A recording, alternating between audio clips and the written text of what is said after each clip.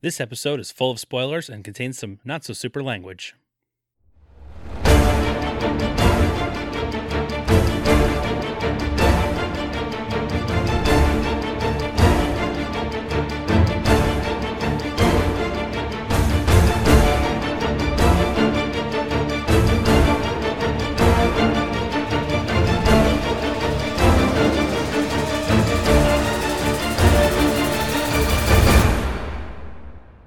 Hello, citizens! Welcome to the Fortress of Potitude. I'm Dave Michaels. I'm Brian Betts. And we are the Cape Podcasters. And this is the show where...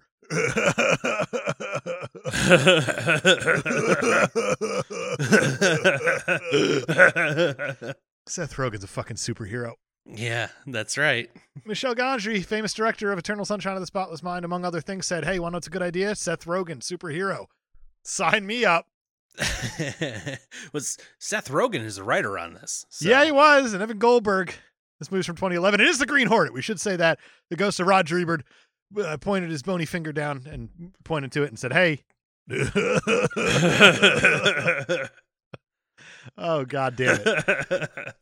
Have you ever seen this thing before? Yes, I've seen this thing, I think, once before.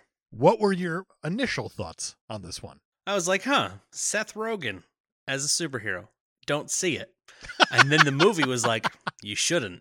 That's pretty fair, actually. And what about this time through? Watching it with your eyes that have now watched 138 superhero movies leading up to this one. This is number 139. Wow.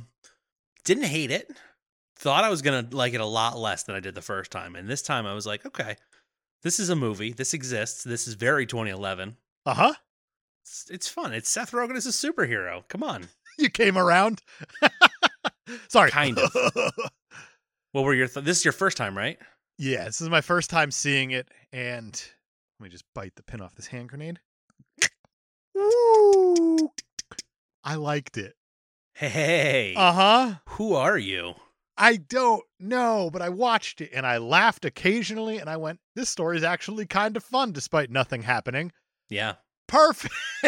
Yeah. Maybe it was like just the perfect Sunday night movie for me. Like, I don't have to put too much thought into it. Seth Rogen's a superhero. Who gives a damn? Just sit and watch it. It'll be great. And then exactly. It was totally fine, and I liked it. You know, not every movie has to be Citizen Kane. Or Spawn. That's right. Sometimes you fall in the middle. Can't believe that we're comparing Citizen Kane and Spawn. I mean... But here we are. That's what we've devolved into. Oh, God. That's going to get so old. Yeah, and I'm not giving up.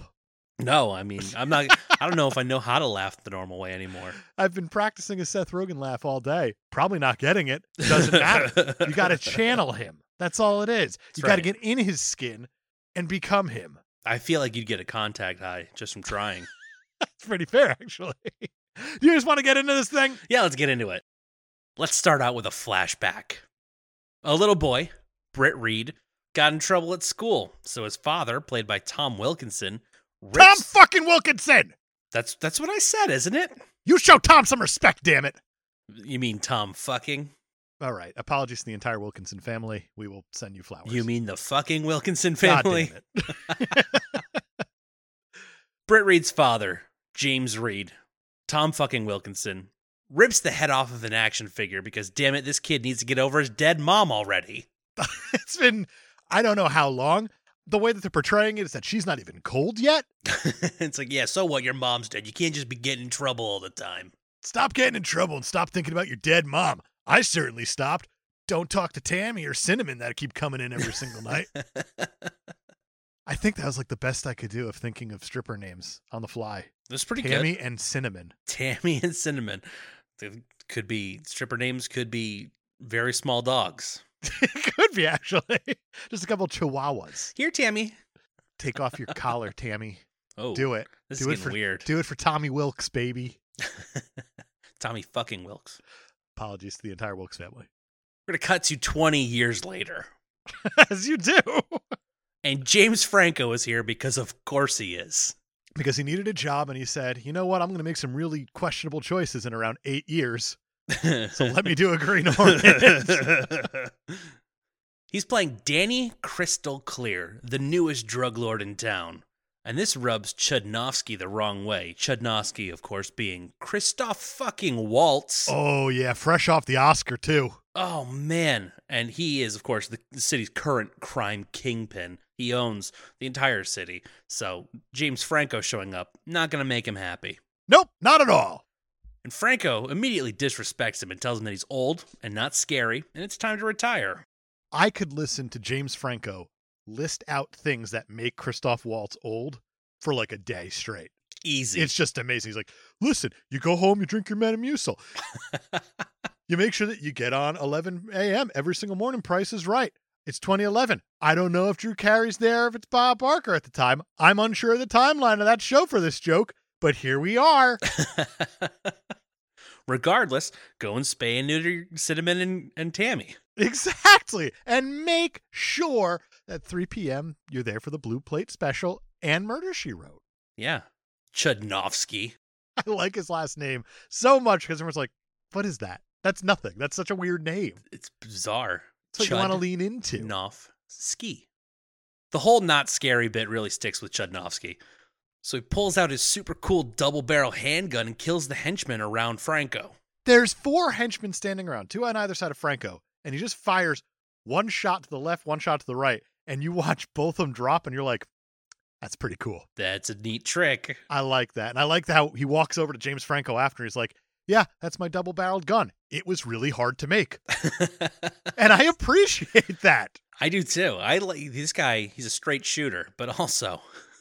But I like how he's so worried about not being able to like invoke fear into people. Yeah. And that just makes him more terrifying. Exactly. Because you know that deep down he's like, no, I am very, very scary. I'm so scary. You know how scary I am. But he asks James Franco, holding him at gunpoint, for advice on how to be more scary. And Franco panics, and he's like, I don't know, maybe a better name, a different outfit, or a cool catchphrase. And we will get there. We will get there. Chudnovsky walks out, leaving Franco alive to spread the tale. Or maybe not, because then he blows up the whole building. Right, and this building explodes just like all buildings explode. Neon exterior sign first. That's the way. That's always followed by the rest of the building. It's the warning shot. The sign is like, "Oh, we're going." When I saw that, I was like, "That's definitely going to blow up." He left his briefcase fine, and then when you see the neon sign with like the sparks and stuff, you're like, "Did you only have one shot?" For sure. And you blew it. If it wasn't in slow motion, you might not notice, but Michel Gondry, he's very artistic. He's going to remind us of that later. Repeatedly. He's going to certainly make an attempt to remind us. We catch up with Britt Reed again, the kid from the first scene, but now he's a grown-up Seth Rogen, and he likes to party. Loves it! He is quite a partier, and we see this for very extended opening credit sequence yes, we of do. him partying. I like how it's Seth Rogen being Seth Rogen for the most part. Yeah, pretty much. And I'm kind of for it. It's like a, hey, remember when we told you that Seth Rogen is going to be a superhero? Don't worry, he's still going to be Seth Rogen. Right. Like, you know he's about to become a superhero. But the difference between him and, let's say, Chris Pratt, very large, funny man at this time. Right. Chris Pratt decided to do a couple push-ups. 1 or 2. And become a proper superhero. And Seth Rogen just did bong rips for forever. Seth Rogen. And stayed Seth Rogen. He actually lost 30 pounds for this role. Okay. I'll believe you.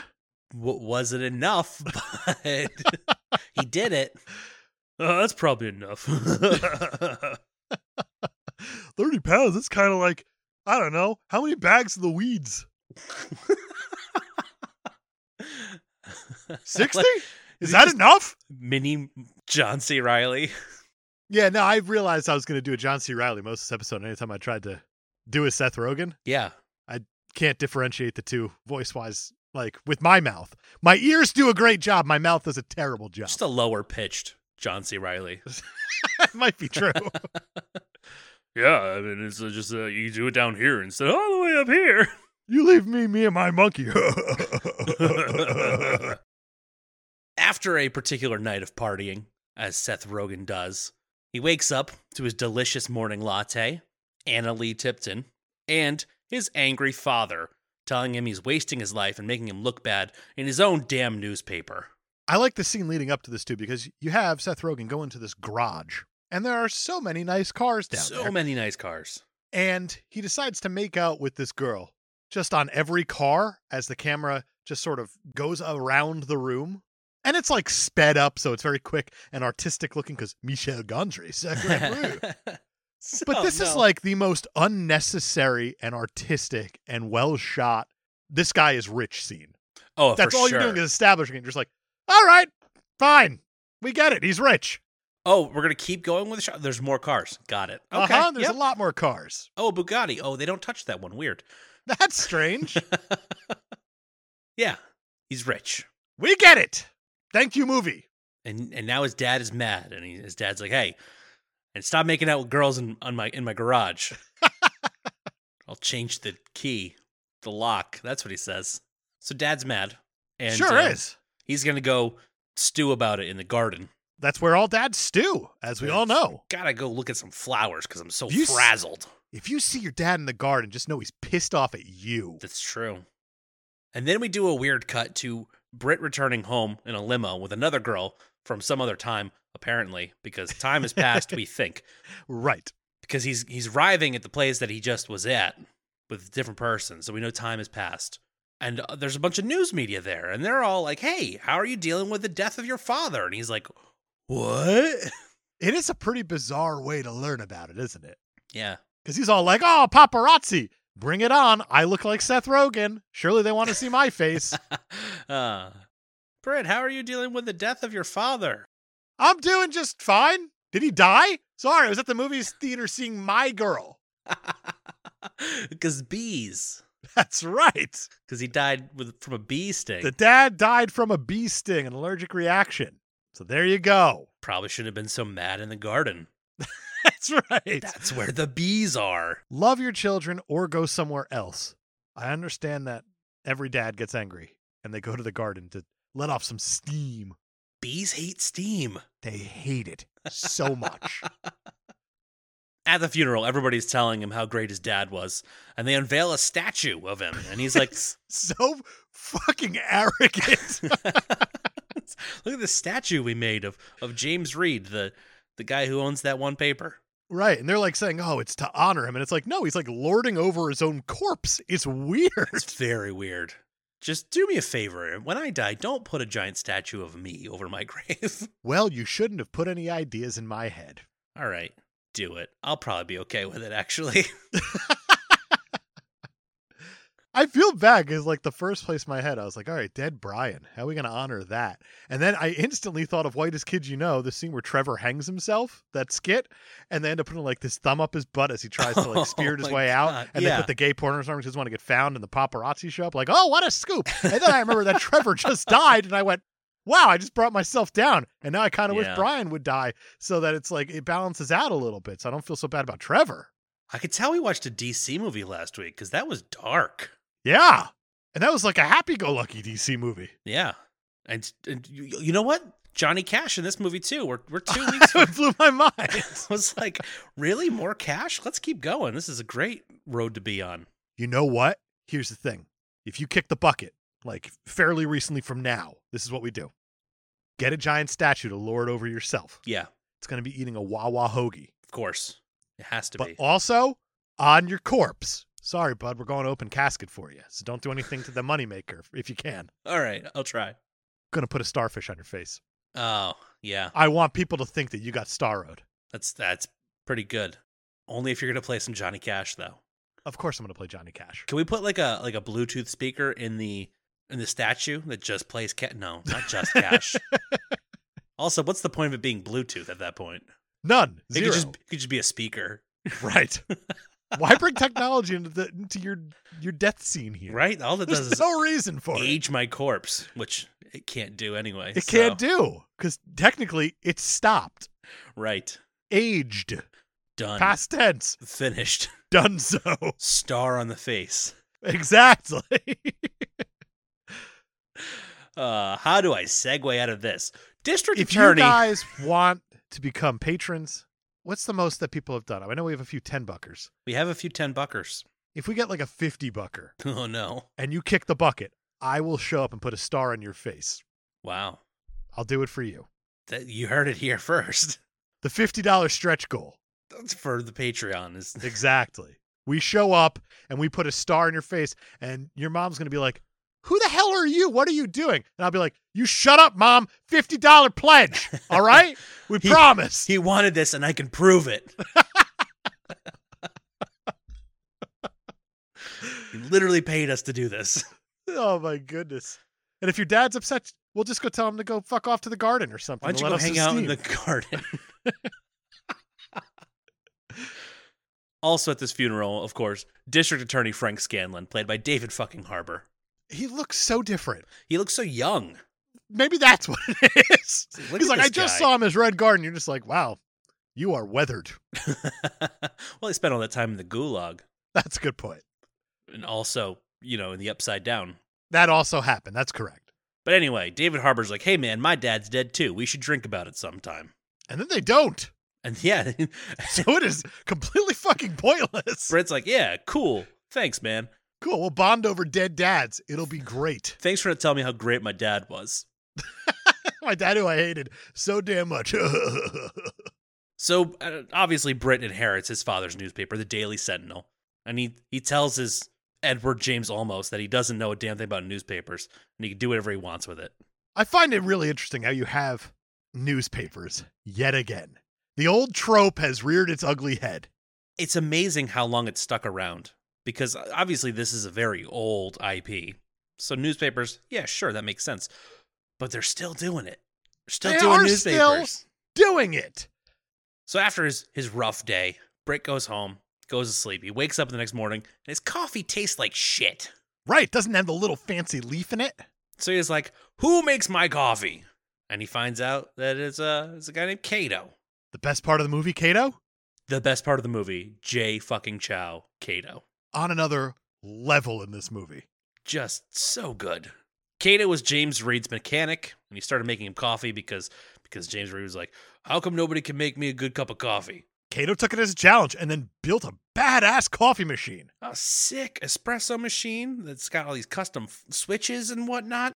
So obviously Britt and Kato hit it off. And Britt's like, Kato, tell me your tale. I love this. Just because Seth Rogen has nothing at this point. He's like, there's a guy here. I'm drinking coffee. He makes badass coffee. He's got this gadget that makes this sweet coffee. Let's bond over this, I guess. I suppose. So Kato's like, all right, from Shanghai. And Britt's like, I love Japan. So, good start. Uh-huh. And they kind of bond over how much of a dick James Reed was. Which is terrific. It's so good. And then Kato's like, hey, let me show you all this cool stuff I did to your dad's car collection. Like bulletproof glass and the wheels that do the Ben-Hur shit. I never thought I'd hear Ben-Hur shit. Right? In anything in my life. And here we are. Unbelievable. The two of them start drinking, and Britt asks Kato what he really thought of his father. He's like, I can take it. Come on, tell me. He's like, he was a bit of a dick. Uh-huh. And then they get real drunk, and then Britt tells the story of the first scene of the movie with the ripping the head off of the action figure. And then he gets the idea that they should go to the cemetery and decapitate his statue. Now, here's the thing about the decapitation of said statue. For $100 on Patreon, after Brian dies and we put up the statue, you can join me in person to decapitate the Brian statue. I feel like you don't ask to have a statue of yourself made if you don't want somebody to decapitate it and keep your head. Someone's going to mess with that thing. There's never been a statue that's never been not messed with. That's why you got to get statue insurance. That's right.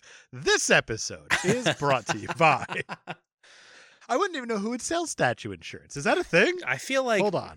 Maybe statue insurance. Maybe farmers, because they've seen a thing or two. All right. Well, the first one that came up. Boom, boom, boom, boom, boom, boom. Well, they're talking about statutes. That's not what I want. That's different. That's like all sorts of law. I'm just not interested. Did you type it right? I typed it right, and then it says like, "Oh, did you mean statute insurance?" Like, I fucking did not. No, Google. I want to insure my statues. I want to insure my Brian statue that I'm going to decapitate. Well, now you're getting into fraud already, and you're on record doing it. No one listens to this shit. You're gonna hide Come the on. sushi now. We'll get I'll there. turn over the records of our Patreon patrons, our favorites, and I'll say, start at $150. Here's our list of favorites. That's who did it. I see. So for just $100 a month on Patreon, you can be our scapegoat. I said 150, didn't I? You No, did. 150 on Patreon. I turn around and don't watch whatever you want to do To my statue. the decapitated Brian statue. No one will watch. You got 5 minutes. Wow. Go to town. Wow. I'm flattered. I'm glad. Yeah. Same offer for all of this for Dave, but at 10% the cost. It's pretty deserved. That's right. For a $5 donation, I will put a star in his face at his funeral. For $15, you can do whatever you want to a statue. Yep. That's still too good for me. You're right.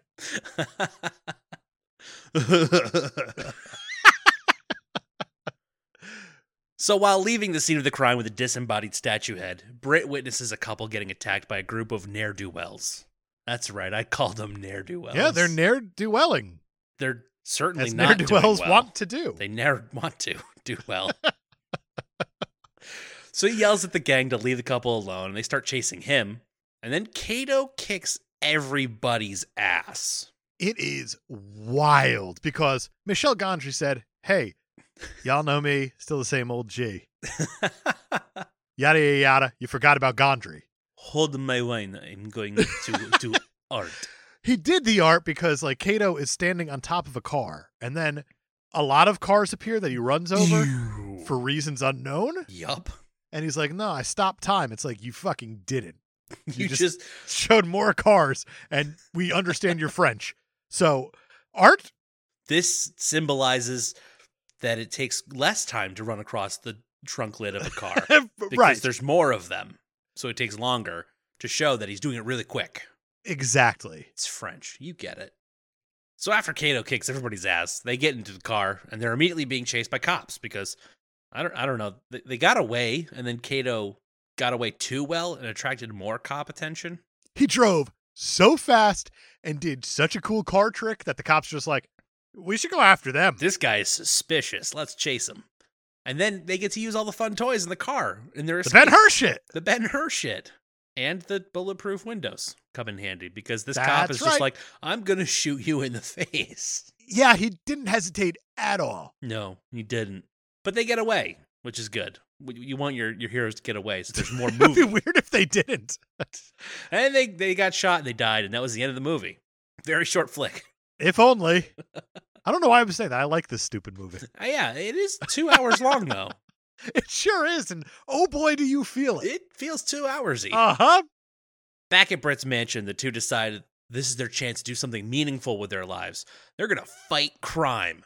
But the problem with superheroes is that everybody knows they're the good guys. So Britt's like, got it. We're going to pose as criminals. So our enemies, they won't suspect it's us. And also, they can't use hostages to try to take advantage of us. They can't get us by the balls by shooting innocent people because they think we're bad guys. It's sort of brilliant. It's kind of pretty sound, actually. I love this setup. And yes, that is true Green Hornet. Love it. He kind of gets away with a lot of things because everybody thinks that he's a criminal too, but he's also saving lives and saving the day on the side. It's wonderful. Doing bad for good reasons. Exactly. And it's not like this character was just created yesterday. Green Hornet's been around since January 31st, 1936, created by George W. Trendle and Fran Stryker, of course. Duh.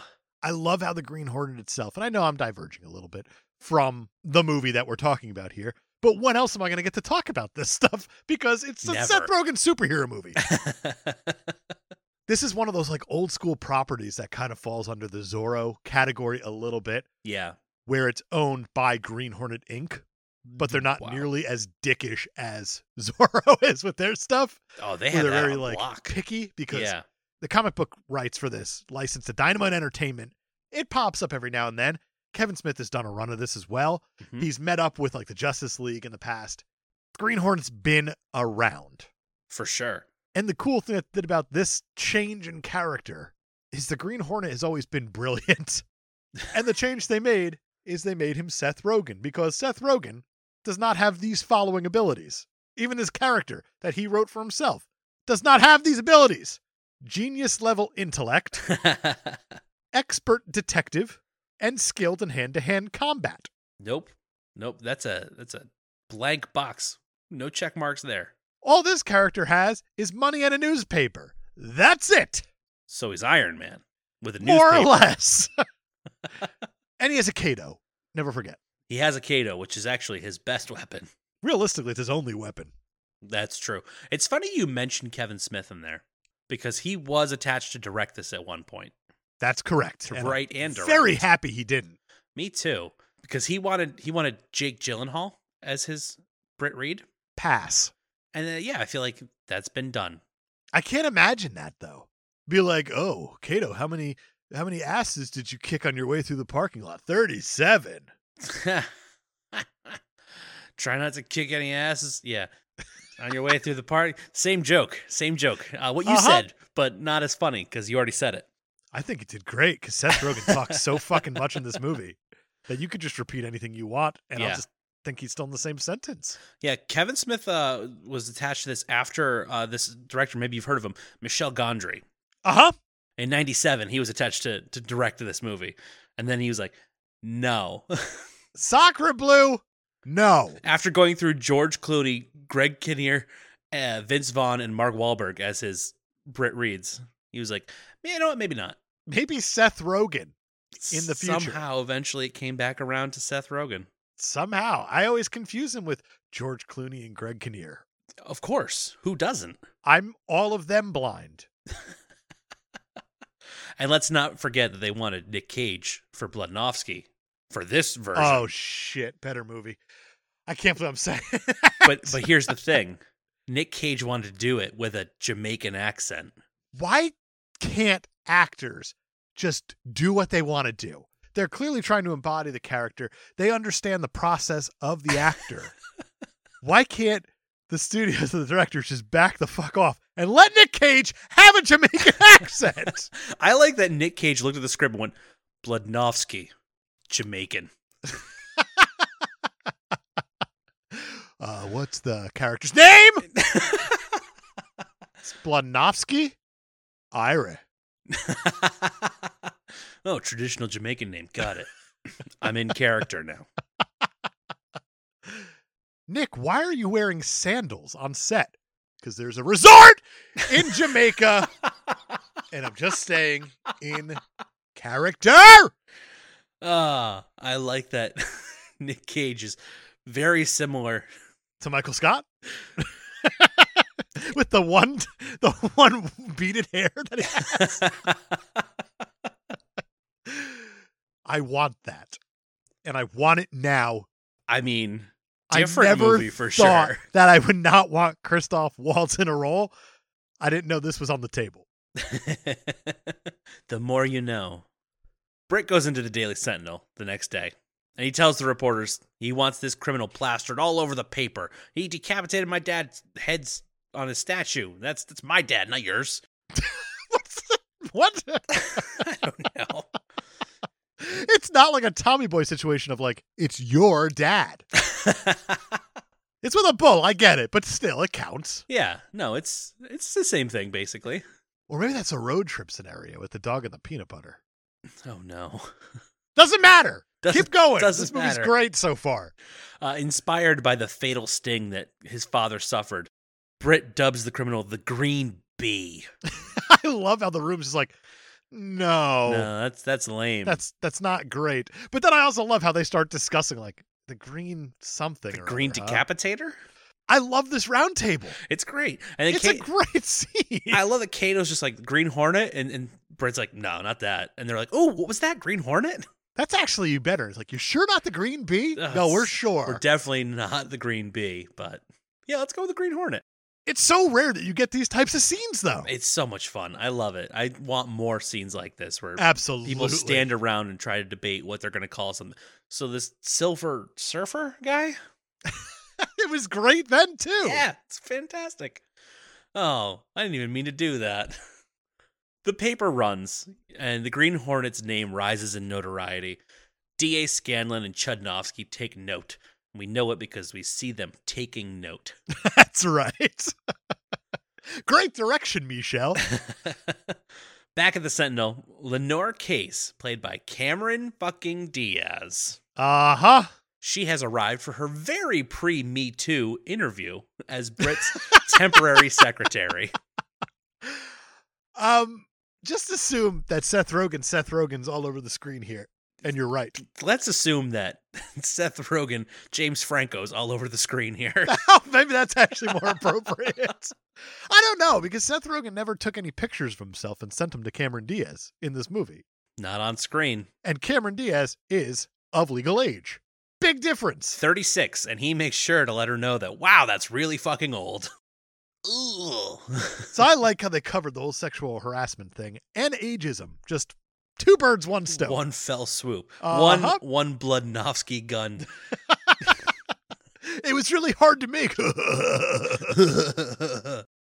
So Lenore studied journalism and criminology. So Britt and Cato are like, oh, what do you think the Green Hornet will do next then? Right. This is possibly the only case in cinematic history of Deus Ex criminology. Yup. What's his next move? What do you think he's going to do?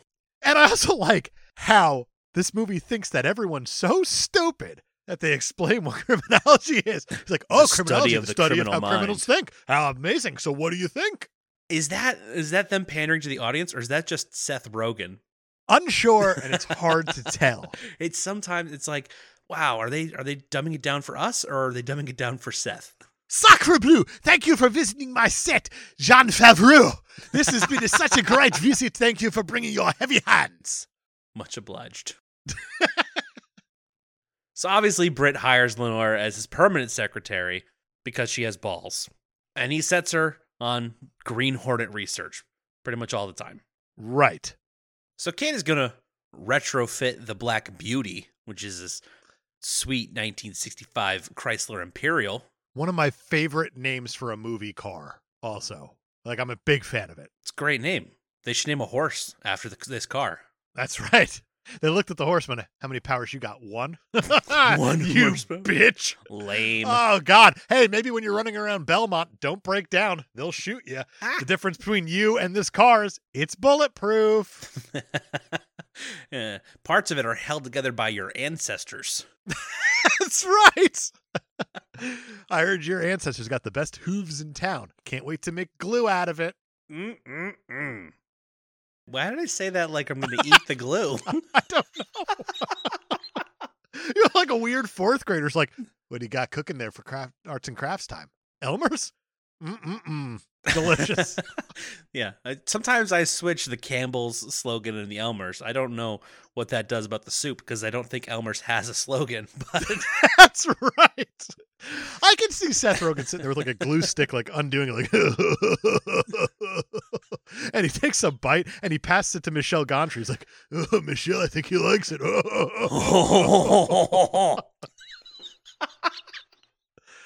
That's life cereal. That's it is glue. life cereal. Elmer's Still counts. Life cereal. It's a slogan. So there's all sorts of awesome weapons on this car.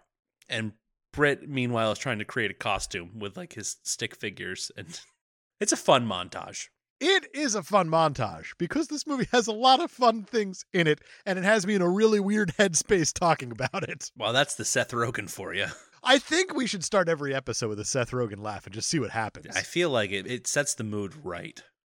So the Green Hornet and Cato take to the streets, starting small and working their way up through the criminal underground, just like Lenore suggested they might. And they attack a group of drug dealers. And once again, Cato kicks all of the ass. Right. Seth Rogen gets his ass kicked, and then Cato comes to the rescue. Saves and he's the got day. this weird thing where his eyes, like, they zoom into it, and then he could identify, like, all the weapons and the people. Yeah. And he's like a robot man. He's like, I could stop time, or whatever Kind excuse they give for him kicking all the asses. He's bionic, and he's got that focus. Sure. We'll go with whatever that. it is. I don't know. He got in a lot of fights as a kid. Chekhov's focus. Chekhov's. Oh, boy. It'll come back later. So once again, Cato kicks all of the ass. And I love how you have all these guys that are on the ground, knocked out, dead, whatever it might be. And I love how Seth Rogen goes up to him and like flips him. He's like, who do you work? And then like you see the guy's head fall back because he's just dead. And he's like, oh, Ugh. all right. He goes to the next guy. Who do you work for? It's the same situation. It's like they didn't leave anybody to talk too. Yeah. And it's great. There is one guy that's still alive, and they're like, hey. He's like the back of the car or whatever, Yeah. hiding. Who do you work for? He's like, Chudnovsky. Everybody in the city works for Chudnovsky. And then they go and they crash through the wall of a meth lab, and Britt leaves a business card. Says, tell him that the Green Hornet gives his regards.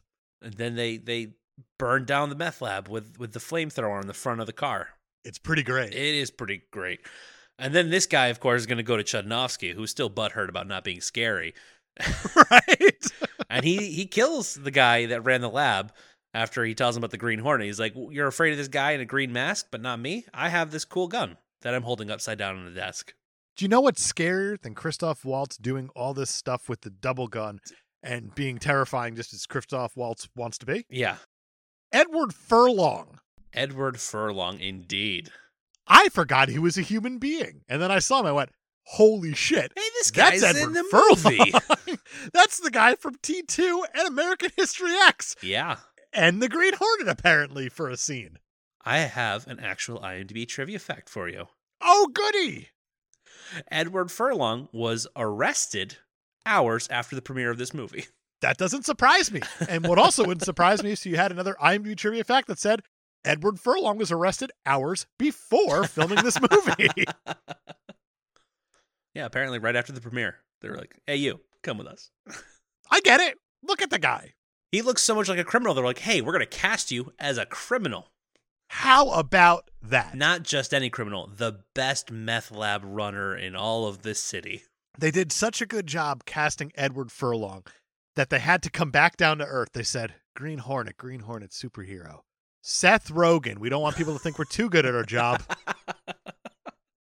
People are going to expect greatness out of us all the time. What do we do? I caught lightning in a bottle one time, and now they expect greatness every time out of the gate. Well, disappoint them severely. Cast, like, I don't know, Seth Rogen as a superhero. Surely you can't be serious. I am serious. And don't call me Shirley. We're going to get another montage now of more Green Hornet and Kato adventures and Chudnovsky getting more and more angry. Sure. I like how you get to see the Green Hornet doing the crimes, but also stopping the crimes. And then Chudnovsky just, I don't know, having a midlife crisis in ways. Just looking at newspapers and getting angry. He's so angry. He doesn't like that the Green Hornet's getting front page on one newspaper. It is that one newspaper all the time. Kato gives Britt a gift of a gun that shoots knockout gas because he's not a good fighter. He's not a good fighter, and I like how they own that. How he Yeah. doesn't want to have like a lethal weapon that will, well, kill someone, Right. I guess. Right. Because that's a proper crime that you can't get your way out of. Exactly. So that he makes this crazy green Crazy green knockout knockout gas gas. gun. And Britt gets offended. He's like, what? We kicked ass out there. Remember? I punched the one guy. And, they kind of fight over it for a second. And then Britt knocks himself out with the gun for 11 days. Sure, as you do. I like how they fridge the lead character of this movie, but they don't. But they don't. Yeah, it's like, oh, all right. We can have things progress off screen now and not show any of it. Because that's what off screen means. So what am I doing? I don't know anymore. A Seth Rogen. It's that contact high I was talking about. I feel Jamaican right now because the Seth Rogen, the Nick Cage, I feel hot. I don't know. Do you think that's what it was? Do you think he was like, oh, Seth Rogen wrote it? I'm going to be Jamaican because weed. That's Nick Cage's train of thought right there. He's like, Seth Rogen, weed, Jamaica, I'm in. You know what? That's as many dots as he needs to connect in his now weird brain. What's this pig movie? I keep seeing people talking about this pig movie that he's in, that it's apparently very good and super depressing. I have no idea. I'm taking a break from Nick Cage right now because I watched Willy's Wonderland because the experience Grind Boys made me, and I'm good now for a little bit. I feel like for every Willy's Wonderland, you have a pig. Sure. Salutations. Here's Nick Cage. So in these 11 days, Oh, we're back to that. All right. yeah, no, I'm done with segues. I'm over them. Just like the rest of the world. Perfect. If you're going on a tour of a strange European city, you fucking walk. That's right. No more segues. We're taking our stand right here. And That's it. It's a very balanced stand because we're not on segues. I feel like that's like a very anti-Paul Blart Mall Cop stance to take. It probably is, but you know what? I'm willing to take that stance. It's the hill I'm willing to die on. You know what? I don't care about Paul Blart's feelings. I don't care who knows it. Whoa. Don't put that out there. Not on this show. Don't put that out there. You're right. He's beloved to some people. You know what? I take everything I said back. I love Paul Blart so much. Please don't call me a coward and tell me I have to talk about him. Whew. I feel like we dodged a bullet there. Yeah, I feel like maybe not. There's like one podcast out there also that does like Paul Blart Mall Cop. They review the movie like once a year during like Thanksgiving. Oh, no. For like eternity. Forever. And now I'm realizing I shouldn't have said that out loud. People are now wise to the option of we could do the same movie over and over. Shit. Suburban Commando, the podcast, you cowards. I can already hear it. You know what? I would very much watch that once a year for forever. Once a year, I think, is enough. So anyway. Sign me up. Back to my... I was frozen today! So good. D.A. Scanlon. Remember? I don't like segues. David Harbour. David Harbour. He's been trying to get in contact with Britt while he was out for those 11 days. And also during those 11 days, Kato and Lenore have gotten kind of close, hanging out at the office. Right. They talked. You know what? That's all it takes. That's enough for Britt to get jealous, and they fight about it because they both like her. Sure. She's old and 36. And in the office, and it's 2011. Right. Kato goes out with Lenore to get drinks, but it turns out that's at her house. So that's, not really out. That's just like, come over and play piano with me. Which he does brilliantly because he's a goddamn because Kato. He's amazing. And he does everything great. He's lasering in on those keys, and they're all turning red. And he's like, this is the song right here. And he's like, hit that black key. And she's like, which one? And he's like, that one. They're playing together. It's beautiful. But also, when he goes to put his arm around her and play these high keys, she's like, all right, out of this situation, no thank you. What was she expecting? You're sharing a piano seat together, nice and close and intimate. The only thing more creepy than doing that to like not send as many signals out is if you gave him a guitar and he said, all right, so which G string do you want me to play? That was because G string is a string on the guitar, but also a kind of underwear. That's right. It's an and this movie's not above that joke. No, not at all. I feel like I could sit down with Evan Goldberg and Seth Rogen and write with them. I feel like, yeah. I feel like most people could. I should say that, actually. I feel like it doesn't take much. Just like you hang out with Seth Rogen for a little while, do the things that Seth Rogen does, and then all of a sudden you're hilarious. Yeah, right. Welcome to the writing casting director. I have 2 questions for you. Have you ever seen a movie before? Yes? Good. Have you ever smoked weed before? Yes? Good. This is Evan and this is Seth. They're going to write the movie with you. I really like that voice, and I need you to do it way more often. Mike Wazowski. That makes it less exciting. I didn't know He's got one eye. He's like a starro. Maybe I'll lay a Mike Wazowski over you when you die. I feel like balance for $200 on Patreon. We will get a Mike Wazowski doll and lay it over Brian's face. His corpse. That's going to be easier to get than a starro. Oh, without a doubt. I feel like the star is going to be like garbage paper mache, though, that I like put together in my garage. Yeah. No, I don't deserve better than that. You're right. Maybe I'll put like a pull string on and get Taika Waititi to go, who are you? Why are you recording me when you pull it? Okay, yeah. It'll be perfect. For some reason, I'm imagining you spray painting it and not waiting for it to dry before you put it on my face. That would be very good. And like getting those weird suction cups that go on like windows and stuff. Oh, yeah. I'll sit there and like lick all of them before I stick it on your face. It's erotic. Your stupid dead face. Oh, man, this is fun, I think. Oh, this movie, man. It is putting me in a weird place. Yeah. So Kato and Lenore, they're hanging out, right? And the G string, but it's not his piano. Got it. And he's like, hey, what do you think about the Green Hornet chauffeur? his partner. And she's like, he's not a partner. He's just some random thug that he hired. But it doesn't matter because they're both going to be dead in 2 weeks anyway because they're drawing too much attention. They're going to be killed by some bigger crime boss. And he's like, oh. Okay. All right. I guess that's how this city works. I have a degree in criminology, so I know after 2 weeks, the crime boss comes and gets you. And also journalism, so I know how to tell you all this in a way that you and the audience is going to understand. Perfect. Around that same time, Chudnovsky emails the Green Hornet to set up a meeting. What do you know? How about that? I like his emails like chud at, it might as well be netscape.com, but it is chud at something.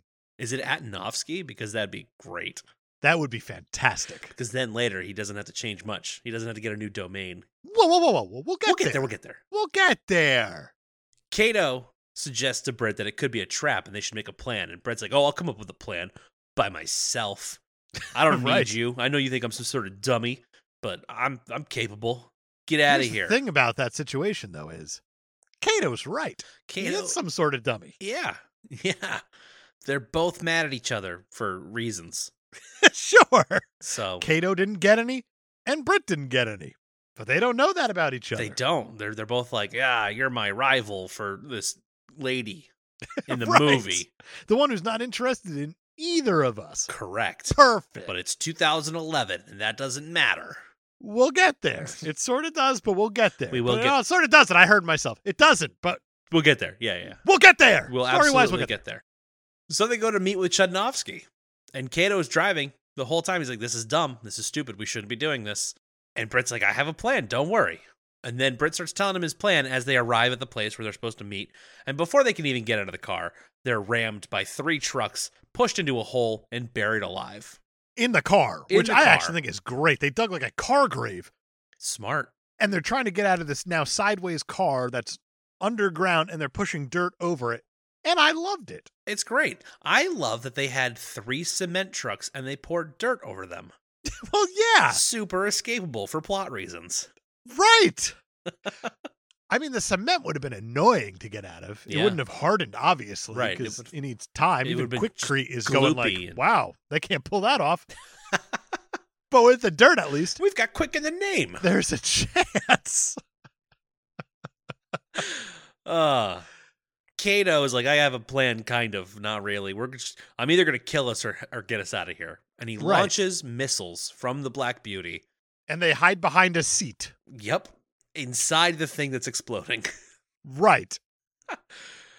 And yeah, a giant explosion launches a bulldozer into the sky, which crushes Chudnovsky's henchman, Chili. And he's not happy about that. He's like, I'm even more angry than I was in the last scene of me getting more angry. It is so cool that they underground explode a car and then kill a guy because stuff lands on stuff, and Yeah. it happens to be an important character to the plot. I'm doing air quotes for plot. The plot. It's one of Chudnovsky's main henchmen who's been Right, we next saw to him in one previous scene, so you go, should remember him. Yeah, Maybe. Remember that guy? They gave him a name, so you know he's important, even though his name Right. is Chili. Exactly. So Kato and Britt barely escape with their lives. But Kato is now even more mad at Britt for getting them into the situation, and it finally comes to blows. They're going to fight each other. And it is fantastic. It's so cool. It's so good. And it's actually kind of impressive that Britt holds his own for a while. He's going mano-a-mano in their living room. And you have to imagine everything in this living room at this point is a weapon and it's going to get destroyed or used within the scene. Yes. And then it does. They pull the TV off the wall. And then Kato amazing. smashes Britt's face into the TV. Oh, it's great. It's fantastic. This scene is probably like the best scene in the movie, It's so much fun. but it's so good. Yeah. I know this movie sounds ridiculous. I hear everything that we're saying and the headspace that we're in. Yeah. There's so many reasons why I like this movie, and this is one of the biggest ones. This one's huge, for sure. So they fight all over the mansion, eventually winding up in the pool, where it's revealed Kato can't swim. No, he's drowning. Dave, I have an actual IMDb trivia fact for you. Okay. Somebody took the time, submitted this to IMDb Oh, it's one of those. with a tag, All right. spoiler. Okay, you had to scroll down to get to this. Oh, yeah, this is the very bottom of the page. Are you ready for this? It's important. Let me swallow my drink so there's no chance of spit take. And action. Kato cannot swim in the movie. I know, we saw it. Who's taking... Oh, my God. Can you imagine being this desperate? I'm going to submit a fact to IMDb. God, my wife said she's going to leave me if I don't come up with the sweetest fact ever. You know what? I didn't even check to see if anybody found it helpful. I can't imagine anyone did. No, I need to know. And if anyone now. found that, we need to go find them, and we need to use them to like present to the government to be in favor of euthanasia. 11 of 40 people found this interesting. So you're saying that 29 people just said, fuck you. Yes, the appropriate reaction. Perfect. That's perfect. And 11 were enthralled. That's something, I guess. So Kato's splashing around the pool, and Britt throws him a pool toy to help him get out. Doesn't dive in after him. He Nope. just throws him like a crab inflatable. Just a and big old good lobster. for Kato that he got it. Yeah, and then, paddled his way over to the edge of the pool. We also find out that Britt had fired Lenore over whatever perceived relationship she and Kato had, because Kato goes there, and he's like, hey, and she hits him, like, well, I don't know what you told him we did, but we didn't, so get the fuck out of here. He fired me. All the right reaction. Yeah. Chudnovsky is pretty bummed out about Chili dying, so he puts out a $1 million bounty on the Green Hornet. Dead or alive, but preferably dead. So I feel like you don't really need to say, yeah, I mean, bring him here alive if you need to. Can you imagine that's harder to do? I feel like, yeah. If you have him in custody, at what point do you go like, man, it's going to be really hard to keep this guy dead? My upper body strength isn't what it used to be. I'm going to need the help walking him there. I can't have that dead weight over my shoulder. That's fair. I'll go with the alive Chudnovsky. Thank you for giving me that option. Can you imagine they're like, oh, I want him dead. $1 million. Like, you bringing him alive. And he's just like, no, you voided the deal. I suppose. Very specific in my instruction.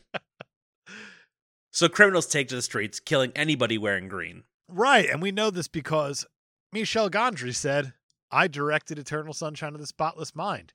And I can be really creative and artistic for a really, really long time. So here's a green Ford Taurus.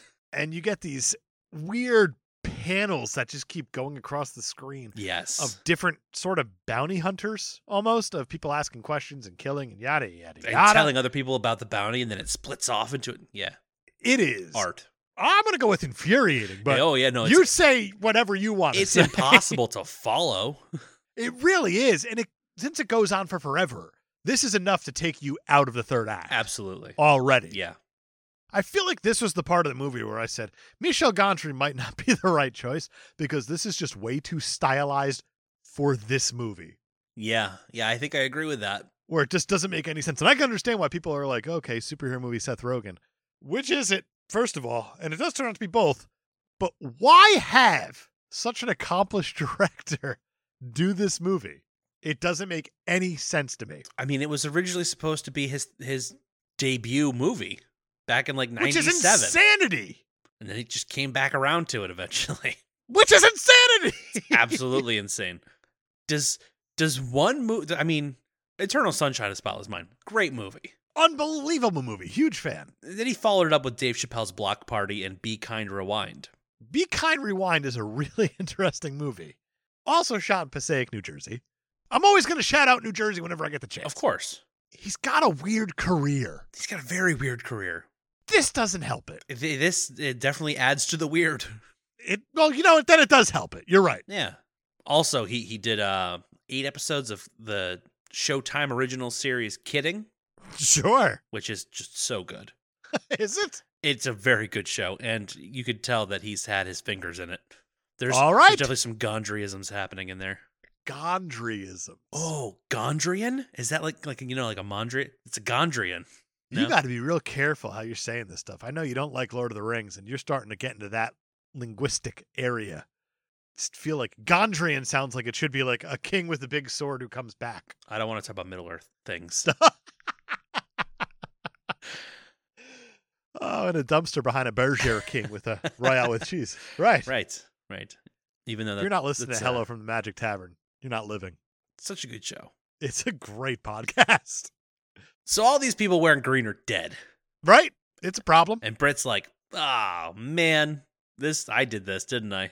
So he reaches out to D.A. Scanlon, feeling guilty about using the newspaper to raise tensions to this level. And Scanlon's like, hey, man, what'd you do? You put out the news. You didn't do anything wrong. And then he tells him that I can help you. All you got to do is just, send me the news stories, and I'll tell you which ones you can run this way. I'll tell you, spin this way. Basically trying to bribe him so he can get reelected. We got a corrupt politician. How about that?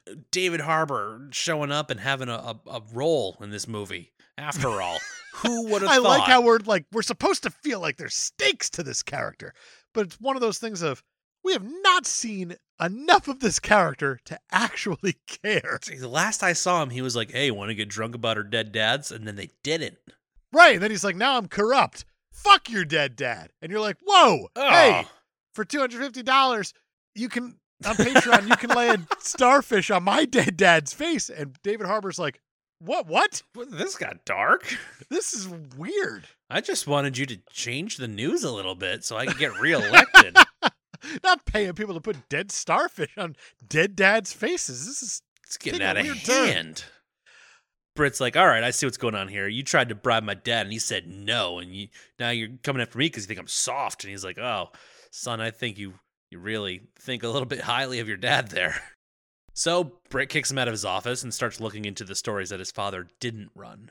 It's something. Elsewhere, Chudnovsky has finally decided he needs to rebrand to instill fear in his enemies. So he's going to become Bloodnovsky. So much better. And his remaining named henchman, who, of course, is named Popeye, which, for reasons, he's like, hey, that's a dumb idea. So Bloodnovsky shoots him. I love Christoph Waltz so damn much. I can't even be upset about this. It's so insane to think that, any other actor who read the script would be like, this doesn't make sense, but Christoph Waltz just made it work. He did, and you have this character who's thinking that he's not fearful enough to, his enemies, and he's trying to rebrand himself, but also he knows how terrifying he actually is. Right. So it just raises the fear level overall. There's so many levels to this, and it is so good. I don't know that Jamaican Nick Cage could pull it off. No, Jamaican Nick Cage would just be sitting there drinking Appleton rum and be like, listen. And he pops up with a bottle of Bacardi. He's like, now that's scary. And you're like, what does that even mean, Nick Cage? What is happening? I can never get on your level, Nick Cage. I'm going to finish this red stripe. And then I'm going to rebrand. Bloodnovsky. I like how he goes Chudnovsky to Bloodnovsky. And I feel like at this point, that if Nick Cage was sitting there, he'd be like, not the bees, not the bees. No, that's what Britt would say, because his dad. That's a very good point. Oh, God. I forgot that Britt's dad got My Girl'd. He sure did. He needs those glasses to see. He does. My Girl's a really different movie to watch now, if you've watched Veep. I have not watched Veep, and it's also been a very long time since I've watched My Girl. Appropriate for, one of those things. Veep is fantastic. Yeah, so I've heard. But the girl from My Girl is one of the leads in Veep. Oh. And she curses up a storm. You're like, wow, you're not the sweet, innocent girl who was crying over dead Macaulay Culkin. For $300.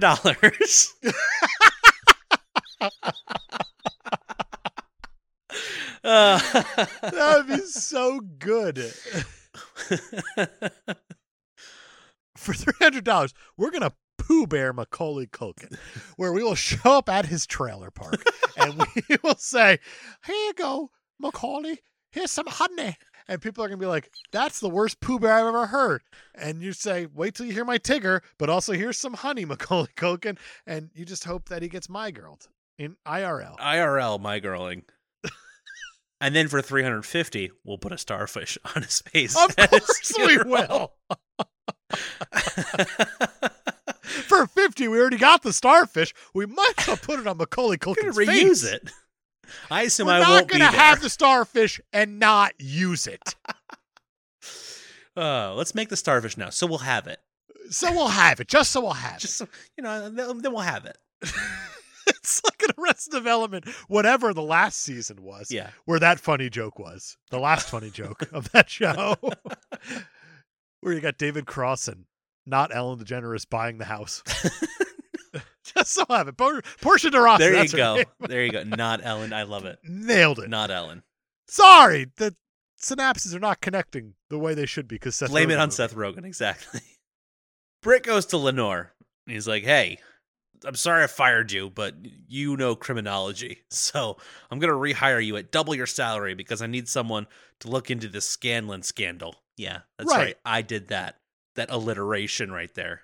Yep. You might as well make that joke now. Gotta Seems have where we're alliteration. at. Exactly. So they're talking, and he tries to kiss her, and she punches him in the face. As you should. Exactly. She says, I'll only work for you if you stop sexually harassing me, which should not need to be said, but 2011. I appreciate her taking a stand. It's good. Yes. And Britt's just like, yeah, no problem. I like that she actually uses the words, if you even so much as look at my ass one more time, I'll file a sexual harassment suit against you. And then as soon as she turns around, he makes a point to go, it's like, right. He all looks right. clearly at her ass and then walks away like he knew he got away with something. And yeah, that's problematic. Gross. So Scanlon calls Britt to apologize and set up a dinner at Gonpachi Hibachi at 8:30. I just looked at you and you got kind of joy out of saying that. Gonpachi Hibachi is a lot of fun to say. Have you tried it? Gonpachi Hibachi, okay. Yeah, see? That felt good. It does. That felt real good.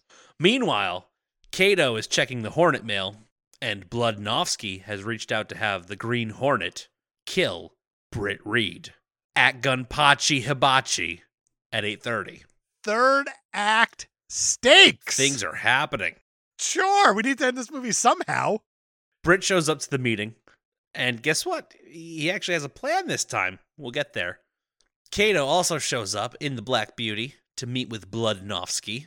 I love how he parks this thing, like he backs into the parking space and he turns on the crazy green lights. You gotta the have those headlights. crazy green lights. It is wonderful. It's fantastic. They got like that hypnotizing pattern thing. Big fan. Super cool. Also, green headlights seem like they would never work. Correct. But here we are. I feel like if you turn on like green fog lights, even your car would be like, what the fuck? I can't, No. I can't You're not getting see through in this this. fog. What are you doing? This is insanity. Scanlon lays it all out on the line. He's like, hey, any news that comes in about crime needs to go across my desk for approval. Right, the same conversation we just had a scene ago. That's right. Right, but now in person, because here's the, you gotta realize what I'm asking you here, Brett. Except now he's not asking; he's telling him this is what's gonna happen, and Brett's like, Sure. "Oh, I've been secretly recording you." Ha ha ha! It's like, hey, if you didn't tell him that, then you might have. I don't know. The whole entire third act wouldn't have to happen then. Oh, that's true, and we do want the third act to happen. Because we are sprinting to a close at this point. That's true. That's true. So Scanlon tells him it's not going to do him any good because he's going to kill him right there in the restaurant, just like he killed his father. Whoa! What? And then Britt puts the whole thing together, Kato style, but way slower.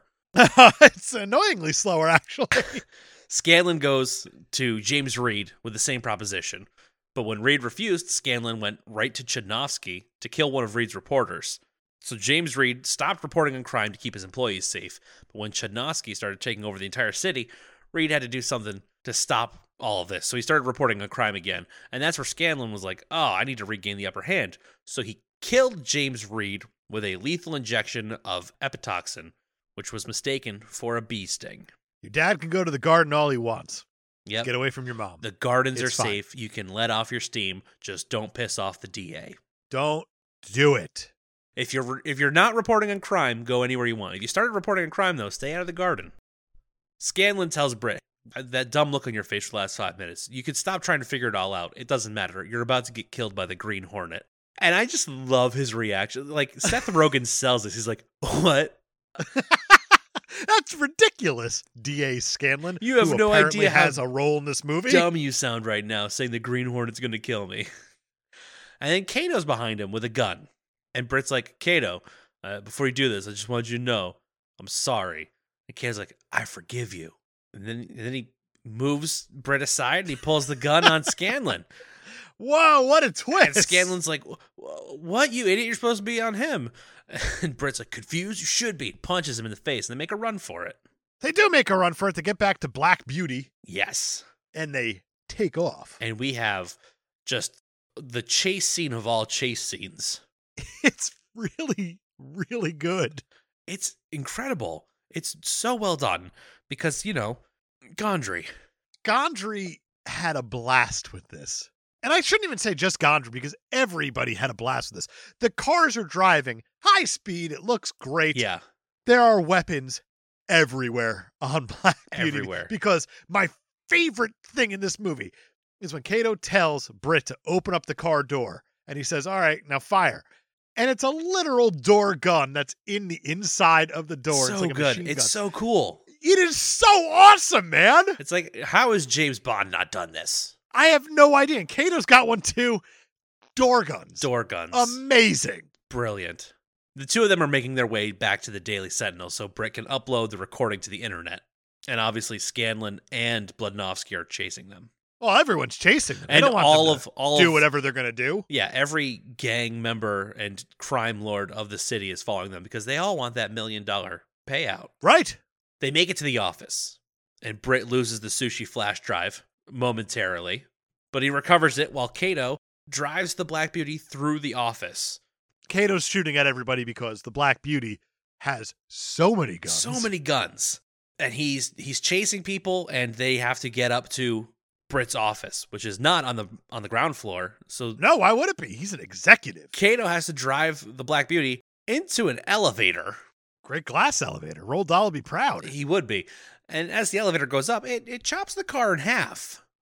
It sure does. But it also takes out every other floor as it's going up because for some reason this elevator doesn't have any safety anything. No, there's no. So it just goes up and it takes out the second floor, then the third floor, the fourth floor. And then eventually when it gets to the floor it's supposed to be at, it chops the car in half. The car is now in half. And Britt's like, what do we do now? And Kato's like, front wheel drive. Uh-huh. And they drive half the car. And it still has all the guns. It's so cool. I love this. I'm a huge fan of this. They're driving half a car through this office, and it's incredible. So Seth Rogen went on Mythbusters after this movie came out. Yes, he did. And they tested this. Like, can you drive just half a car? And it turns out, yeah. It still blows my mind today that Jamie and Adam from Mythbusters hate each other. No clue. I had no idea. Or at least Jamie hated Adam. And I get it. Adam's a bit much. I get it. Yeah, that's fair. But on the other side of things, I always thought that Tori and Carrie Mythbusters secretly boning, and Grant was just sitting there watching. Oh, yeah. Well, possibly. I wasn't there. I can't say for fact. Hey. It just had that vibe. Go and bust that myth. Bet you can't. Well, now you can't. Grant has sadly passed on and cannot confirm nor deny any of this. This is true. But Jamie and Adam Yeah. hated each other. And it's weird watching those episodes now, knowing that they're having such a ball on screen, blowing stuff up, shooting guns. And the whole time they're Nope. like, The whole time. wish it was Like, you man, at the other end of that I wish you were explosion. the target. How cool would it be? We have Buster the dummy. I wish it was Adam the dummy. For $500. Actual murder. What? Oh my God. That is officially putting a hit on somebody. Yeah, don't sign up for that tier. Nope, don't do that one. It is good for the month of October because every dollar that we make in October is getting donated to the Extra Life Foundation. Maybe do it at the end of the month so we don't have to actually do the hit. Yeah, well, I mean, whatever. Even though we're kind of contractually obligated to do the hit, aren't we? It's not the views and opinions expressed in this podcast are not necessarily. Wait, are you a criminologist? You mean the study of the criminal mind? That's what I meant. Sadly, no. Oh, boy. We'll get legal working on it. Just to let everybody know, we will not do a murder. No, that's... No matter how much money you give on Patreon, we're not going to bust that myth of life. I think it's smart to explicitly state that. Yes, we will not do a murder. Whew.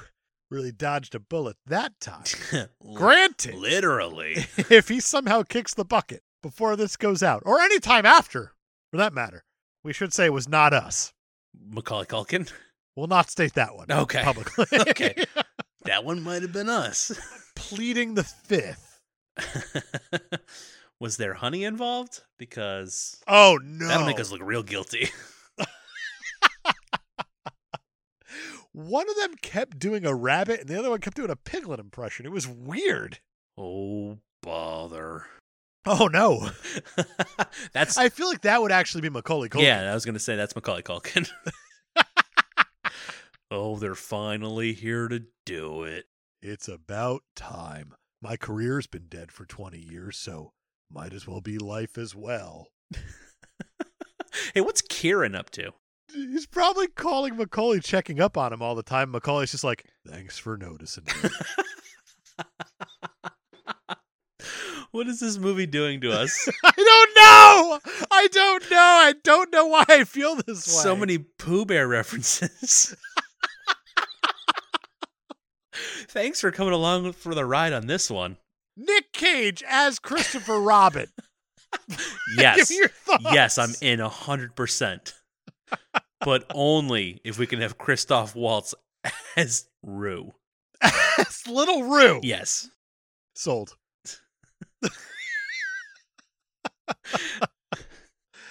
Whatever budget we have for this weird remake of Winnie the Pooh that we're just now discussing, I either want Sigourney Weaver or Susan Sarandon as Kenga. Both. Simultaneously. I won't know the difference. Yeah. I understand that. Everybody else will be like, wow, how did they get both of them? How did they get Which means both of them to play the same role? the way I said wow just now really makes me want Owen Wilson in there somewhere. I can imagine him as Piglet. Oh, I like that. Oh, wow. Wow. And Melissa McCarthy as Owl. Well, naturally. So they make their way to Britt's office. Done with segues. And Kato is going to hold off all the attacking thugs while Britt tries to upload the data to the internet. He is uploading the data. We see the lines and they're shooting around on the screen. That's true. Things are happening. Things are transferring to the net, as he calls it. Sure. What is this, Wayne's World? Get the net. But it turns out there's no recorded data to be uploaded, even though we saw the lines moving, but now there's nothing. Yep. And he sees Bludnovsky holding Kato at gunpoint, and Britt's going to go full Kato vision.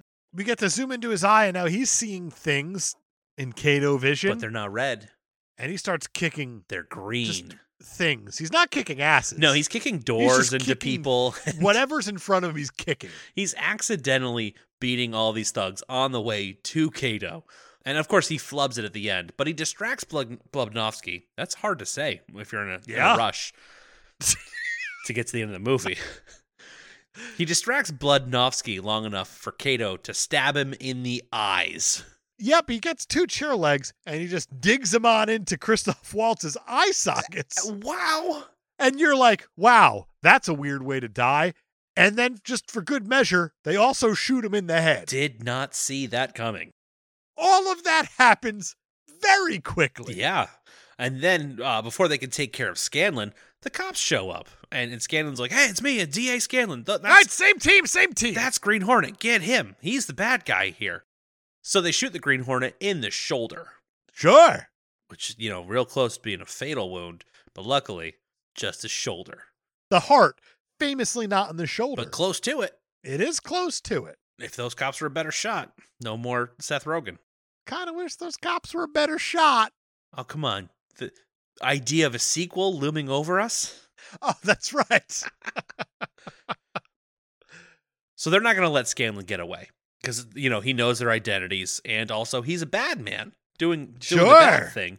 He's corrupt.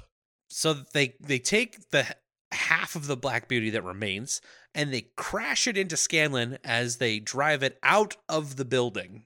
Uh-huh. And at the very last second, Kato activates the ejector seats that Britt earlier in the movie was like, hey, you should put ejector seats in it. And then he did. He did. And neat. The car lands on the ground with David Harbour underneath it, so he's very dead. And he's got that sushi-shaped hard drive in his mouth, and, somebody just picks it up and throws it away. That's silly. It is. It's very... David especially... Harbour put the sushi shape, that's hard to say, hard drive in his mouth, and the cop's just like, surely this is nothing. Crime scene. Throw it away. What do we usually do with evidence? Throw it over our shoulder? Got it. Is that it? That's what they taught me at Cop 101 school. For good luck, Exhibit A, over the shoulder. Officer Doofy reporting for duty. Wow, a scary movie reference? Nailed it. That's where we're at in the headspace. So they're on the ejector seat, floating through the sky with the parachutes. The little record player pops out. And they're listening to some classical music while they float above the city. And Britt's like, hey, this is scary. But he's also like, hey, you took my suggestion. You did the ejector seat. He's like, yeah, it was a good idea. But they can't go to the hospital because you remember he got shot. He got shot in the shoulder. He got shot. Can't go to the hospital because the police know that the Green Hornet got shot in the shoulder. Sure. So they go to Lenore's house. As you do. Naturally. Who else is still in this movie? Right. Do we have one other good character? Okay. And they tell her all about their identities, and she's like, you guys are criminals. And they're like, no, we're doing good. And she's like, all right, I won't rat you out to the cop that's at my door right now, conveniently. We're looking for criminals. Do you have any? She's like, yeah, they're all over the TV. Oh, my goodness. That's not suspicious at all, Cameron Diaz. All right, ma'am. Well, if you see anything not on the TV, you let us know. This is Officer Doofy reporting in. This old lady, 36-year-old old 31 lady, said old. she doesn't know any criminals. I think we're good here. On to the next random house. She tries to remove the bullet, but Britt's like, no, got to go to a hospital. So they have to hatch a plan. The next morning, Britt Reed has a press conference at the Daily Sentinel, claiming the criminal Green Hornet has destroyed the office in his successful attempt to take Scanlon's life. Which, these things happen. Sure. A little collateral damage. I love that he says that in a press conference. It's like, yeah, D.A. Scanlon died. But, shit happens. Right. We'll build the Daily Sentinel, but his life, it's extinguished. And then the Black Beauty pulls up, and Kato is driving, rolls down the window, and he's like, the Green Hornet sends his regards, and he shoots, quote unquote, quote unquote, at Britt, and he flees. And Lenore and Britt go to the hospital to treat the bullet wound, while the police chase the Black Beauty. But Kato, he's got another trick up his sleeve, because he's got a camouflage feature on the Black Beauty now, and it's a white car, so they drive right past it. Sure, but I love how he kills two birds with one stone with this. Everyone's off the scent that he's the Green Hornet, and he gets that shoulder wound fixed. And he gets the shoulder fixed. Later on, Britt tells Kato that they have a secret mission, and that everything before it was total crap, and that this mission is all that matters. And the mission turns out to be reattaching the head of the statue of James Reed. Oh, how appropriate. Because it turns out Dad wasn't a dick. Well, he was a dick, but not a total dick. But he was like one of those nice dicks. Yeah. A dick with a heart of gold. Exactly. A heart-on. A heart-on of gold. Exactly. And I like how you have Seth Rogen walking away off screen, doing a Seth Rogen thing of saying jokes, and none of them are landing. And it's going way too long. And then it makes the credits hit really abruptly. Super abruptly. You're like, oh, it's over. Okay. It is, in fact, over. And that is The Green Hornet from 2011, directed by Michel fucking Gondry. That is the movie, isn't it? This movie has broken me. I feel like it broke both of us. I am in just such a weird place that I don't know anything before what it was said. Clueless. No idea. All I know is that on Patreon, we might be hitmen now. I'm not sure, but that's kind of how it feels. Man, what service are we going to go to next when Patreon just decides to cut Bans us off? us? Yeah, we're going to get banned on Patreon. Guys, your stupid little podcast has got to stop killing minor celebrities. Yeah, we listened to your episode. We know what you're doing on Patreon. So now, come give us money on OnlyFans, because it's for more than just porn. That's right. We're going to put honey on Macaulay Culkin's trailer park trailer and show our feet. And Macaulay Culkin's feet. Oh, and that's where we're going to get the big money. That's right. Is that Macaulay Culkin's feet covered in honey? Oh, shit. I can't believe it. Those feet outran Joe Pesci and Daniel Stern on film. Couldn't outrun bees, but still counts. Still counts. Shouldn't have been in the garden letting off steam. Shouldn't have done that. I love this movie now, just talking about it. Honestly, I actually like this movie, but in my head right now, I love this movie. it just, there's something about it that puts you in a headspace that's like, we're having fun. We really are. It is a very fun movie. The dynamic between Britt and Kato, I think, is terrific. Yes. Because it's just two loners who are trying to find their way in the world, who finally like found each other. Right. And they recognize that Britt is kind of the guy who has all this ambition, but not really, just has a lot of money, thinks it would be really cool to do something like be a superhero. And you have Kato, who has all the smarts in the world and can fight his ass off, but isn't have anybody else with him. Right. So he might as well go with the money guy. It makes sense. Fund It all makes those fun perfect projects. sense. And I like how this is the Green Hornet, but it's not so much a story about Britt Reed and the character of the Green Hornet. It's more about the idea of the Green Hornet, Yes. which I think is terrific because that's the way the movie sets it up. That there is a Green Hornet that is running around this city who is doing the crimes, but also stopping the crimes at the same time. It's about the idea of what this Green Hornet actually is. This idea that's being pushed by Britt Reed into his own newspapers to gain his own notoriety. I love how he is trying to flaunt himself, trying to build himself up, to build his own reputation. He's not hiding anything. And I think that is just so cool and so unique. Absolutely. I totally agree with all of that. The movie is ridiculous. It's insane. I mean, just the premise alone. Seth Rogen as a superhero. There's barely a plot to it. You'll find it if you look hard enough. I'm not going to look hard enough. I just let it kind of all wash over me. That's fair. There's some really funny moments in this thing, too. Oh, I mean, you come to expect that. I would have been really disappointed if there was if they played it straight. It would have been really annoying to watch them play it straight. But I feel like the tone never got to where I think they wanted it to get to because Michel Gondry is an unbelievable director. Yeah. No one will ever deny that. Seth Rogen is an okay actor, but he actually is an incredibly accomplished screenwriter. Right. And I honestly, I was impressed with some of the things he did acting-wise in this movie, so. I wasn't. It was Seth Rogen on screen, no matter how you look at it. That's fair. I was surprised by this movie. Yeah. I've only heard bad things. Really? I think they're wrong. There it is. Simple as that. It's got green in the title, so Dave likes it. That's right. It's only a lantern away from being perfect. That's not true at all. Let's just get right into what everyone else thinks of this thing. Rotten Tomatoes 1 to 100. Go ahead. 60. 44. Critically. 43. Audience. Oh, damn. Yeah. Roger Ebert saw this and he said, I know I picked it for you boys, but I'm only going to give it 1 out of 4 stars. Oh. He says, The Green Hornet is an almost unendurable demonstration of a movie with nothing to be about. Although it follows the rough storyline of previous versions of the title, it neglects the construction of a plot engine to pull us through. There are pointless dialogue scenes going nowhere much too slowly, and then pointless action scenes going everywhere much too quickly. Seth Rogen deserves much of the blame. He co-wrote the screenplay, giving himself way too many words and then hurls them tirelessly at us at a modified shout. That's just Seth Rogen talking, buddy. Yeah. Come on. That's just how I talk. Come on. You know that, Roger.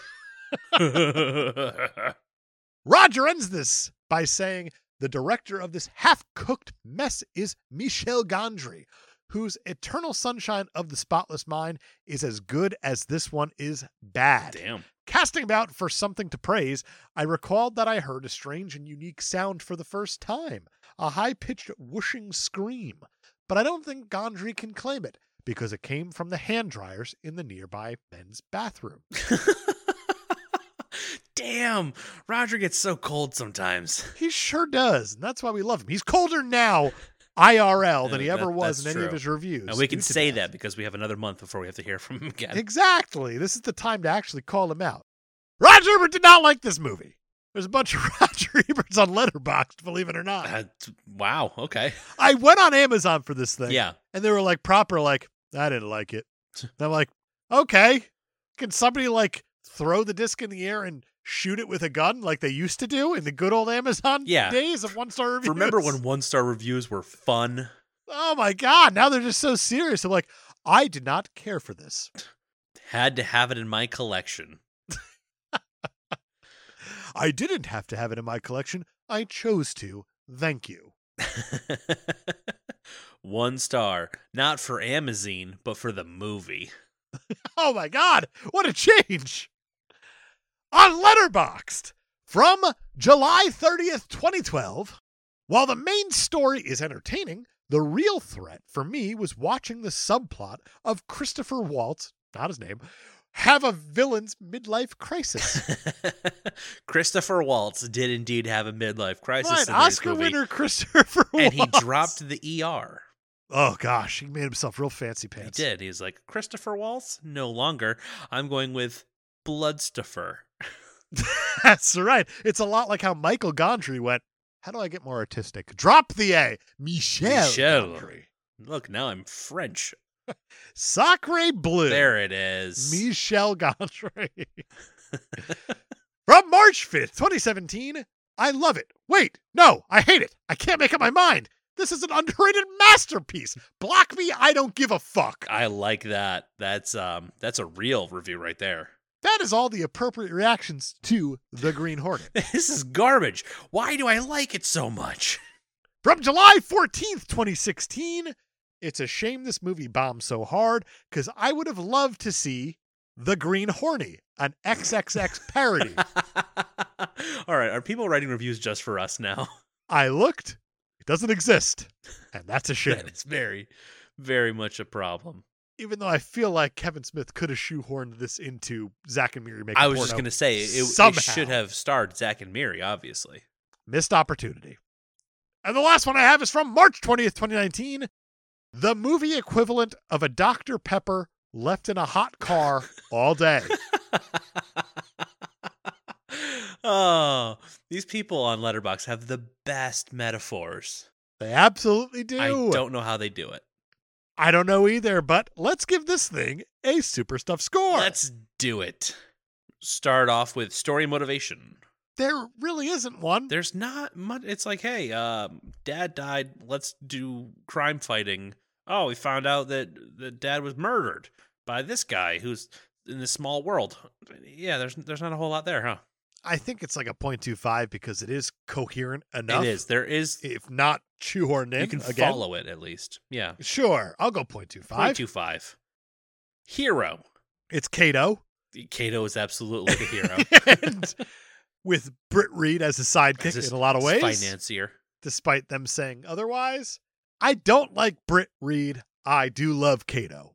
That's agreed. Yes. I'm going to go 0.5 because Kato's that good. Kato is so good. And they save the day. They sure do. By killing the DA. As you do, right? I guess so. Villains. Bludnovsky and I guess Scanlon. Yeah, but who is it really? They're kind of playing off each other in a lot of They are. ways. They're like intertwined, but only in the fact that like Scanlon kind of brought Bludnovsky along for his thing, and then Bludnovsky went and became this crime lord and took over all of the gangs of LA. Oh, also apparently it takes place in LA. We'll get there shortly. Maybe. They're okay. They're fine. At absolute best. Yeah, I mean, I'll give 0.25 for Christoph Waltz. David Harbour's not getting anything. David Harbour is not getting anything from me either because there's no reason for his character to. It's just like, all right. Why do I care? Exactly. Whereas Bludnovsky at least is fun the whole time. I agree. Parents. That's a 1. We got a dead dad and a dead mom. We got a dead mom mentioned in the opening They confirm scene, it. and then we see dead dad. Full blown 1. That is a 1 if I've ever seen one. Female characters. I don't know why Cameron Diaz is in this movie. I also don't know. I'm just going to leave it at 0 and we'll go from there. I think that's the move. I think the best course of action is to just say, hey, there was a woman in this movie. She was not treated well. She stood up for herself. But in the end, it was just her. It's a 0. Right. Kevin Smith cop out. Perfect. Keep it appropriate. Setting. LA? LA, apparently. They shot it on location, so. Oh, you could tell. I don't know much about LA, but. Los Angeles landmarks that we see. Yeah, man, you know, the car that turns into multiple cars. That's a thing in LA. Sure. I am going to go with a 0. I did not know it was LA. Yeah. Yeah. I think they say like one time, like, He's trying to Sure. clean up crime in L.A.? That's not even possible. It has nothing to do with LA. Nothing. Yeah. Style and tone. I don't know if I want to go with what I saw or what I think they were going for. I know Because exactly what you mean. The style of it is really interesting because it is filmed as a comedy. Yeah. Through and through. And it is filmed like a Michel Gondry comedy. He's got his fingerprints all over this thing. Absolutely, he does. But this is like interesting because he is such a good director and this film is really well directed. But I get that it's not a great movie. Like, I get it. Yeah. Yeah, like everything inside me knows that.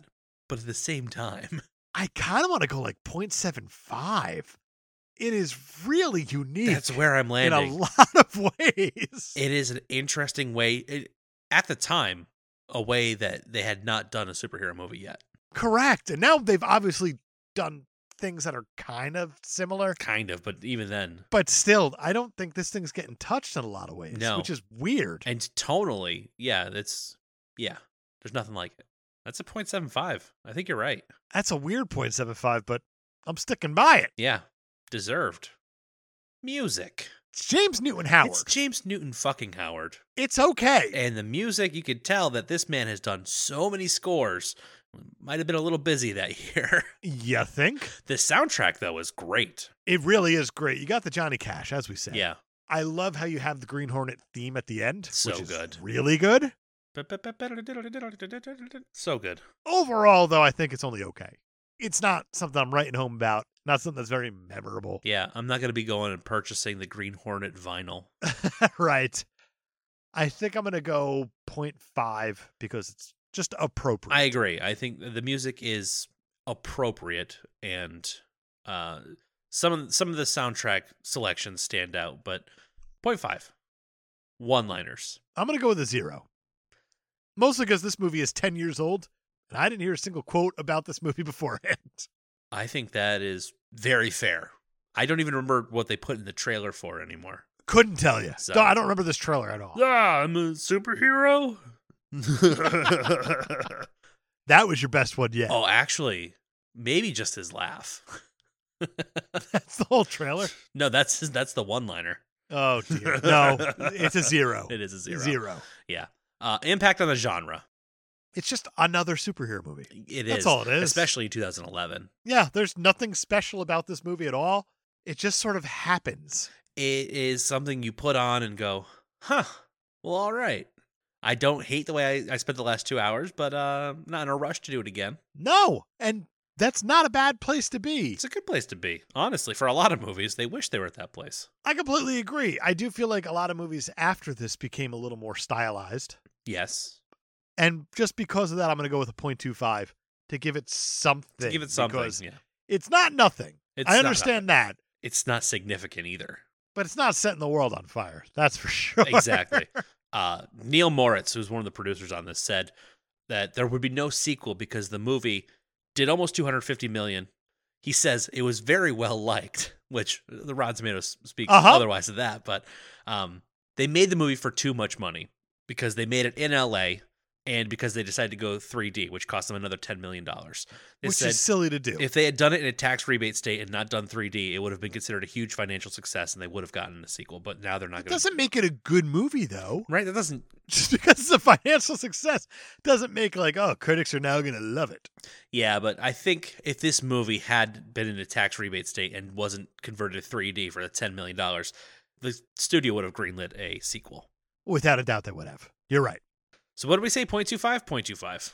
0.25. That's going to give the Green Hornet a total score of 3.5. I think it's a little too low. It feels low. I agree. Weird. I think it's a better movie than that. It is absolutely a better movie than that. And this is actually one that I would recommend to a lot of people. Yeah, especially because, I mean, just talking about it afterwards is fun. It's a lot of fun. I love talking about this movie. I really liked watching it. I felt good after watching it, understanding just how ridiculous it is, though. Yeah. I think it's worth it, though. Yeah, I think it's actually more fun to talk about it than it is to watch it. Also probably true. So what you should do is watch it and then get a couple friends, throw some microphones together, and then, start your own stupid show. Try it at home. That's right. The Cape Podcasters home game. For $1,500.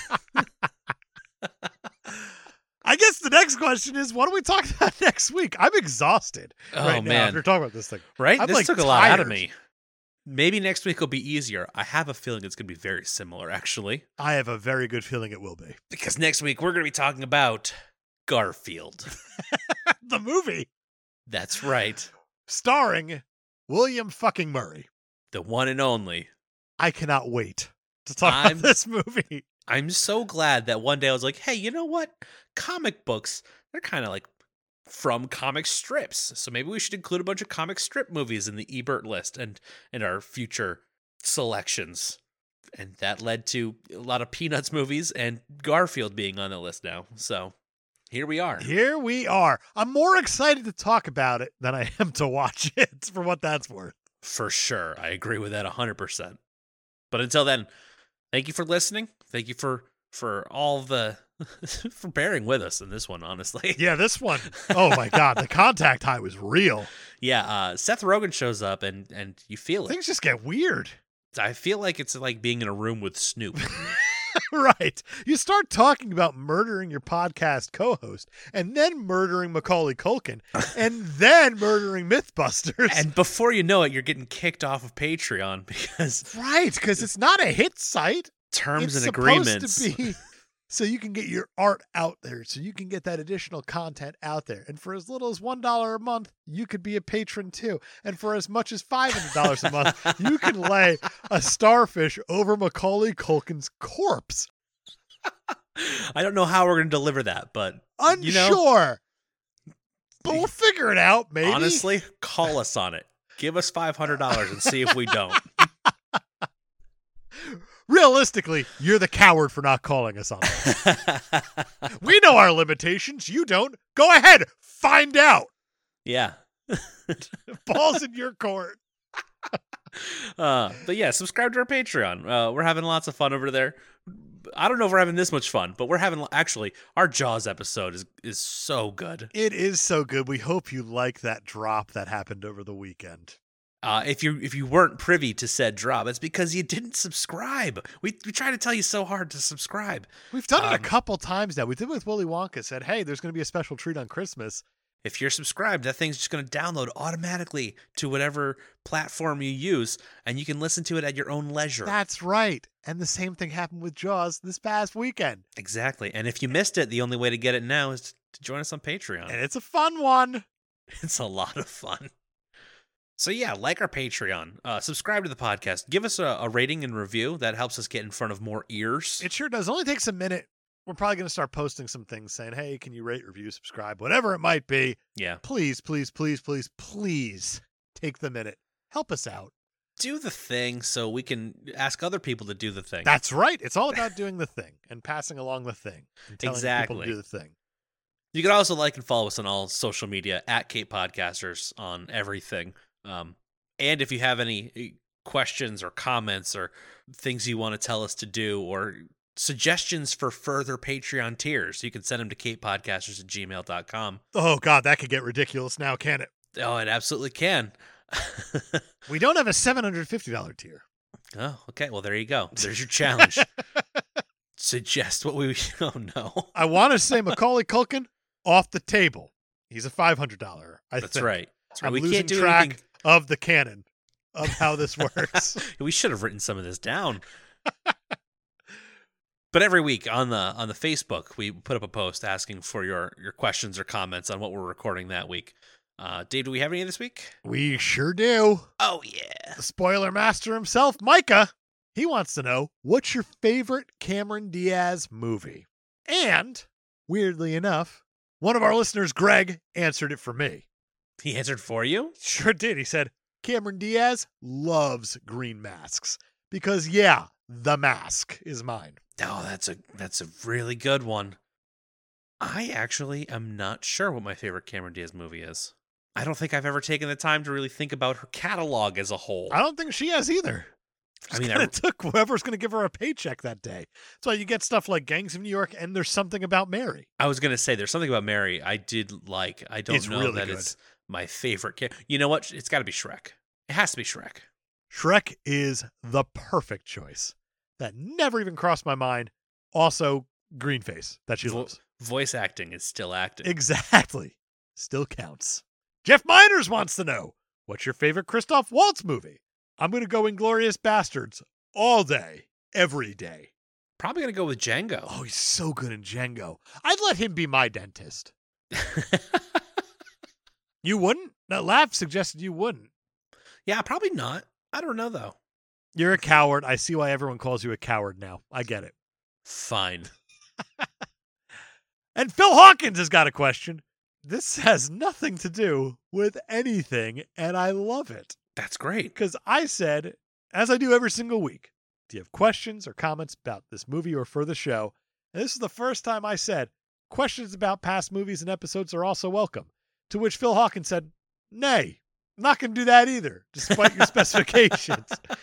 And he said, if you were making a new candy, what would it be and what would you name it? A new candy? Yup. I got mine already. Okay. I would call mine Heavy Hands. I like it. And it would be a lot like a warhead. Okay. Because those things were just goddamn impossible to eat back in the day. But once you got past the sour, you're like, this is delicious. This isn't so bad.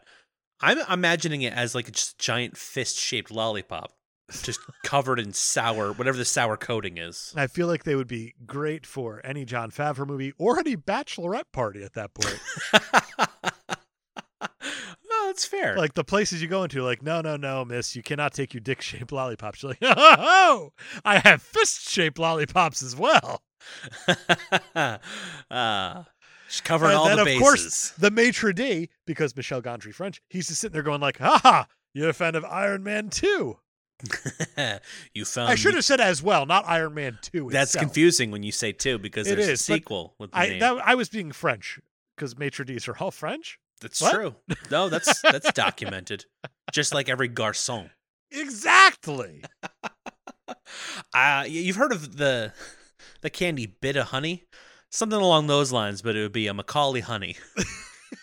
And it's just Macaulay Culkin body parts covered in honey. Jesus Christ. On a stick. Of course, Jeff Dunham. Thank you. Ew. Don't compare me to Jeff Dunham. Phil, thank you so much for letting us Willy Wonka all over your ears. What a sweet question. Oh, God damn it. We need to get out of this episode. Stat. Everyone, thank you for your questions. Thank you for your comments. Brian, you got anything else? Nothing else. Fantastic. Next week, Garfield, the movie. Same pod time? Same pod, Hornet.